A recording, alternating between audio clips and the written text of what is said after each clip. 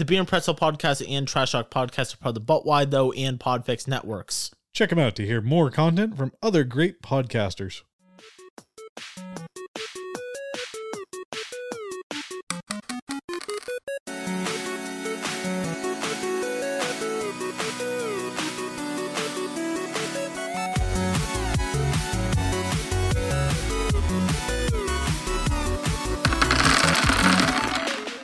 Hello and welcome to the Beer and Pretzel Podcast. My name is Austin. I'm your host and game master. In this podcast, we play different indie role-playing games. We play group games with the whole Beer and Pretzel Podcast cast, and I also play solo role-playing games on this show. We also do reviews of the different games that we play and talk to some of the game creators, which is what this episode is all about. I'm here with Brian, who is the creator of Neon Lords of the Toxic Wasteland. Thanks very much for coming on the show. Oh, thanks for having me. It's going to be exciting. I'm very looking forward to this. This is going to be one of those games that goes a little bit different in one of the different genres that we haven't played yet. We try to play different kinds of genres, playing, of course, a traditional fantasy, going to sci-fi, westerns, more comedy-based games. But this is going to be one that I'm going to ask you about the inspirations for this game. But for me, when I was reading it, I got a lot of a combination of Mad Max sprinkled in with kind of like the Borderlands games. I'm not sure if that's kind of like what you were going for. Like, what kinds of media inspiration in writing this game for like books, movies, or video games led to this game in terms of its stylization? And can you talk about what made you want to create within this genre for your RPG? Yeah, so a big inspiration was like Italian post-apocalyptic movies. That was huge, like Mad Max. Judge Dredd is really big. RoboCop, like on the movie side of things. And then game-wise, it was a big 80s Games Workshop, like original Rogue Trader Warhammer 40K, and then like some of the standalone games, like Chainsaw Warrior is like a solo board game that I like a lot. That was a big influence on it. And pretty much anything that like I liked, I kind of like tossed in at like some point somewhere in the game. So did you say that Italian, was it sci-fi or monster movies you said that led to this? It was Italian post-apocalyptic movies. So do you have any suggestions on different movies to watch in preparation for this? Yeah, so there is a whole slew of Italian post-apocalyptic movies. A big one is 2019 After the Fall of New York is like a big one. New Bronx Warriors is another big one. America 3000. And then like if you like not necessarily post-apocalyptic, but Turbo Kid. Oh yes, really big.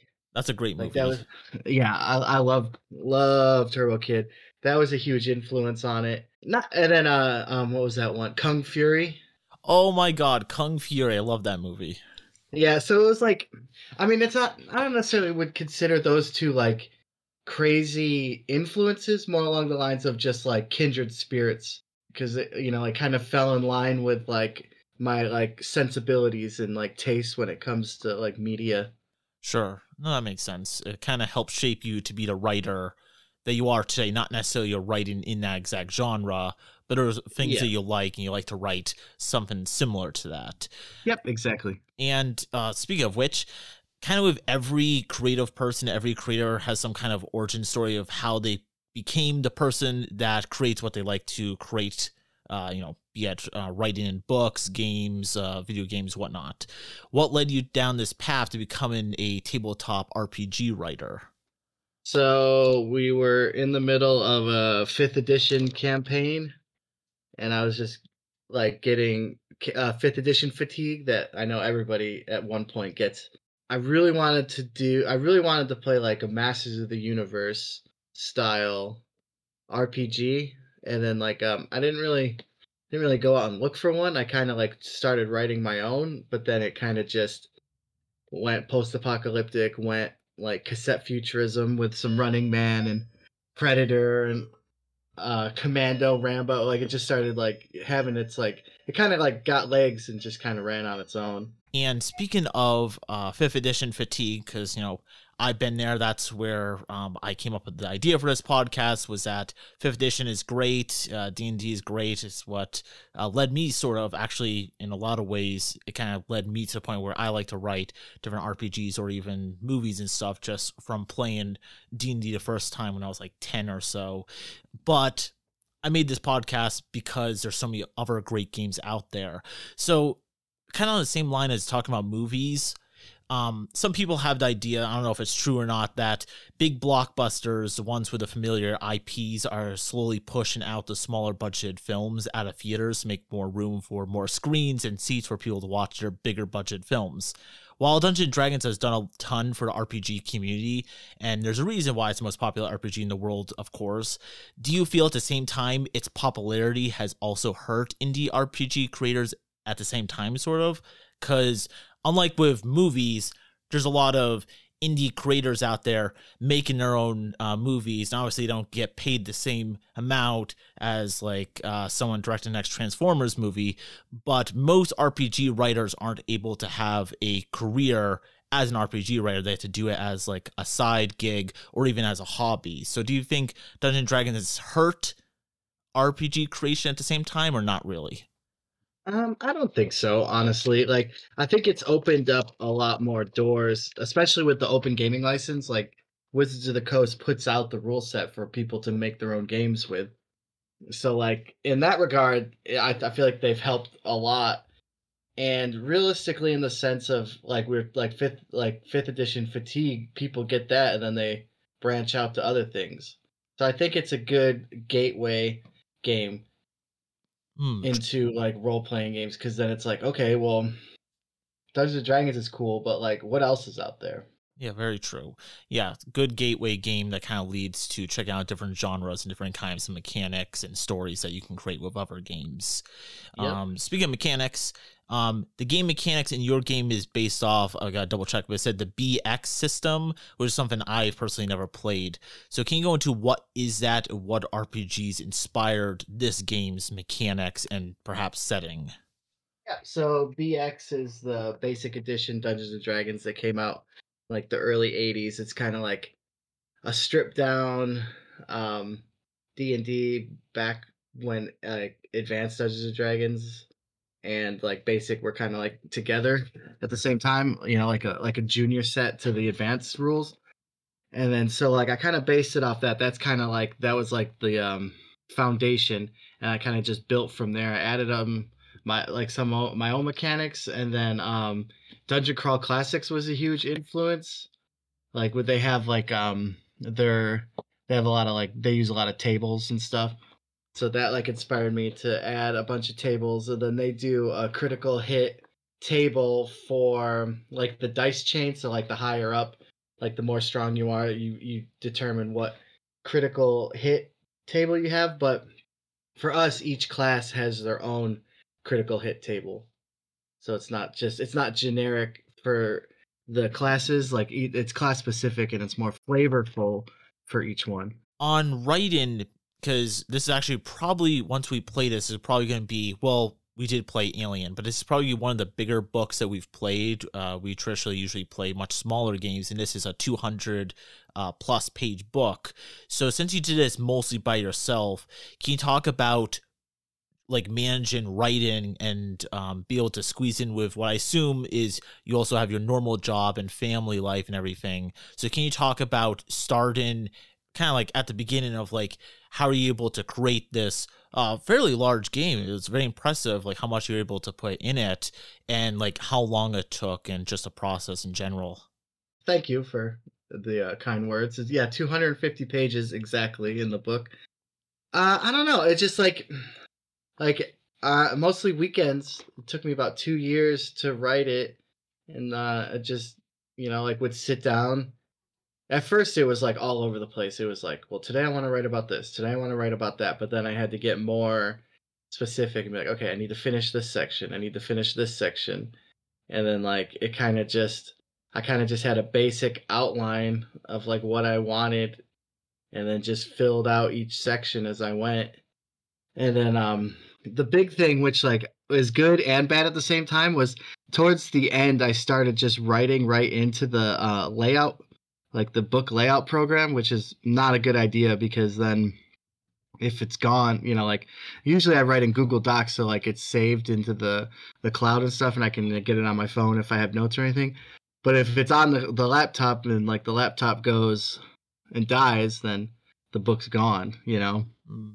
So like it was like a double-edged sword, but it was just so much easier just to be laying out a page and then like seeing, okay, well I have like half a page left, like what can I put in that spot, and then just write it up on the fly. That definitely helped, but hurt. Since you spent like 2 years working on it, something that when I'm like writing like different like short film scripts or just work on different projects in general, something at least for me, I'm sure other creative people as well, is hard is trying to stay on top with the one thing you're trying to get done.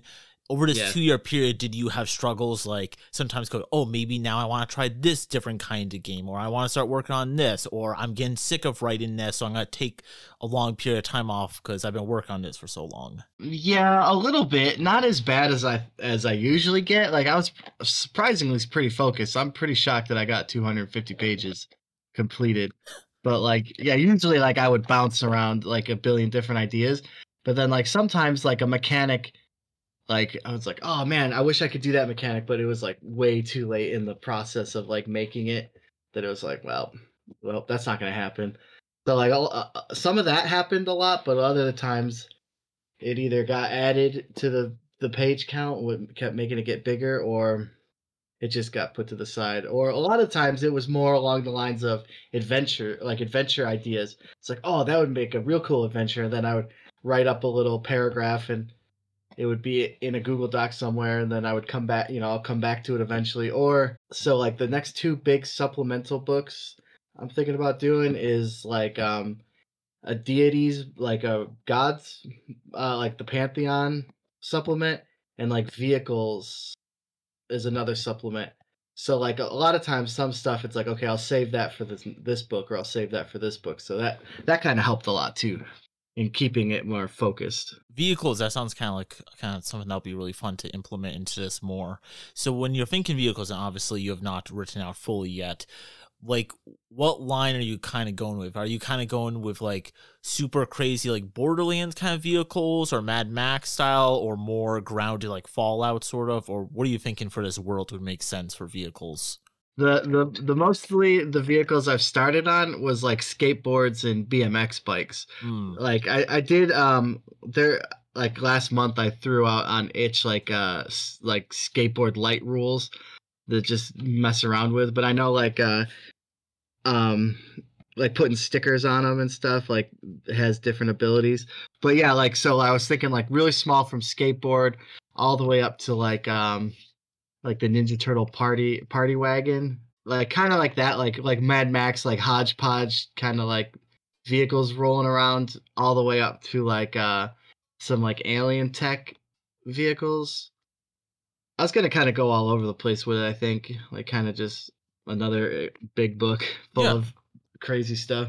With writing an RPG, did you do the game layout, or was someone else hired to do that? No, I did the layout. Oh, you did? Okay. Okay, so that kind of works perfect for my next question. So in writing this, which I assume is your like big, or maybe it's your first and only RPG you've done so far, or maybe there's been other smaller ones, but I assume this is the biggest game you've created, right? Yeah, yep. So what was the hardest part of this? Because of course, besides writing, it sounds like you just said you did the game layout, but you also had to do a lot in terms of setting up and designing a Kickstarter. I'm sure you did a lot for stuff online, like media, like getting together a good Facebook group to build a community. Like, what is the hardest hat to put on and try to do well to help your game succeed?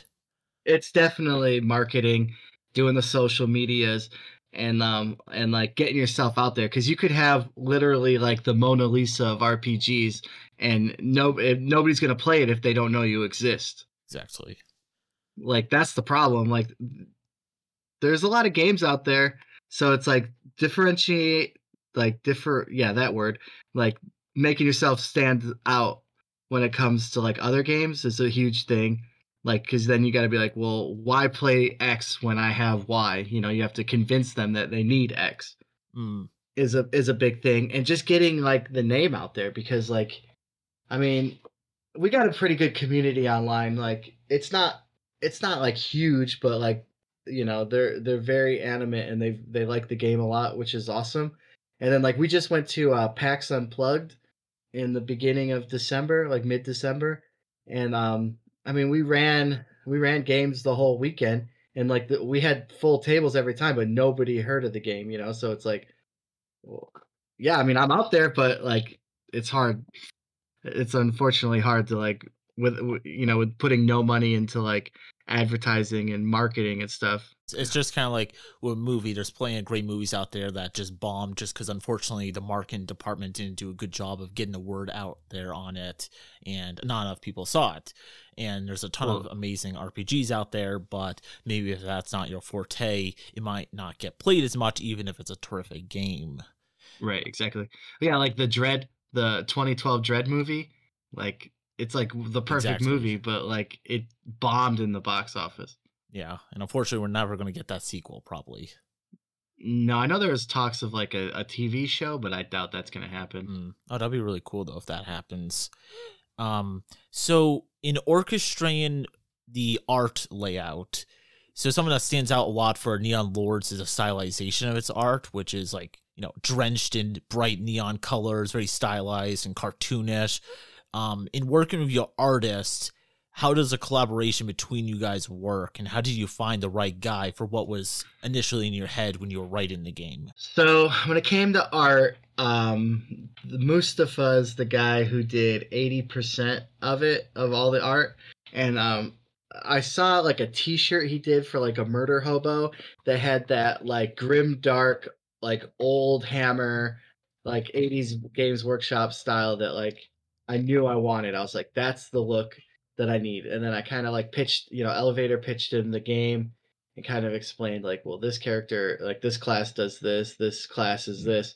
And then he like tossed up a couple sketches and like he got it instantly. He's like, got the concept, got like the post-apocalyptic cassette futurism like vibe, and then like it clicked from there for Mustafa. But then like everyone else that I kind of grabbed, I like saw them online or like on Instagram or something, and I was like liked their style, and then like I did the same thing, like kind of like pitched them. It's like, okay, for like, could you do like this? Like Chris Carmen did the Bixby Snyder art in the book, and like I was like, I need, like I explained him what I needed, and he like nailed it every time. Everybody I worked with nailed it like perfectly. I couldn't have asked for better artists, honestly.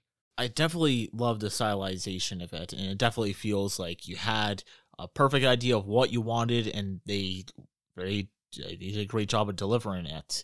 So, since we've already talked a little bit about the mechanics, some inspiration that led to the game, something I guess we haven't talked about that we probably should do is that for those who have not played or even heard about your game, that maybe are just listening to this kind of blindly, can you go over like a pitch of like, if you like this kind of game or this kind of movie, like this is kind of what the game is about, and setting and whatnot?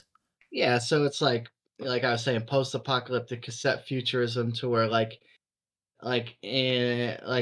was a big war in the early 90s. I think 92 we said it, and then so the technology from like the late 80s early 90s has far surpassed us as like the humans that live on the earth now, like thousands or millions of years into the future, where it's been like magic added to it, so like more of like a sci-fi fantasy element to 80s technology, if that makes any sense. With some Mad Max added in, and Escape from New York, and Master of the Universe, just wild 80s-ness all thrown in a blender and then shot out of a shotgun while listening to some heavy metal, I guess. And just the name alone, Neon Lords of Toxic Wasteland, you kind of get what you're going to play just by that title. And also something I really like and love, actually, is the different group of classes you can pick from. So there's, I believe, 11 or 12 with the secret class in it. And it's just an amazing group of different kinds of classes. Definitely not like your typical Dungeons and Dragons. There is a cyborg horse race, the Brudicorn, cyber skin Ronald Reagan, star spawn aliens, and more. And while I'm sure it's kind of like picking your favorite child or kid, gun to your head, what is the favorite class that you're most proud of creating? My favorite is the Heather class. So Heather is an acronym for Hellcat Eradication and Termination Heavy Enhanced Rangers. And they were a small unit employed during the Neon Wars that kind of like fell to the wayside, and then they found their super soldier serum, and then they came back into the modern age for the game. And then what better way to live a life as a Heather now and then to adventure. So I like their backstory, and then they're really good at like using rifles, and then they can like affix like a Rambo knife onto the end of their um rifle, and then they're pretty good at melee as well. And they got some pretty cool abilities. They're my favorite. And then my second favorite, if I have to choose one real fast, is the Cosmic Barbarian, just because they, snort cosmic dust to get their barbarian rage. Yeah. Do you have any plans in the future for different RPGs, or right now are you only focused on different supplements for Neon Lords? I wouldn't mind doing another game, but I don't really know what it would be at this point.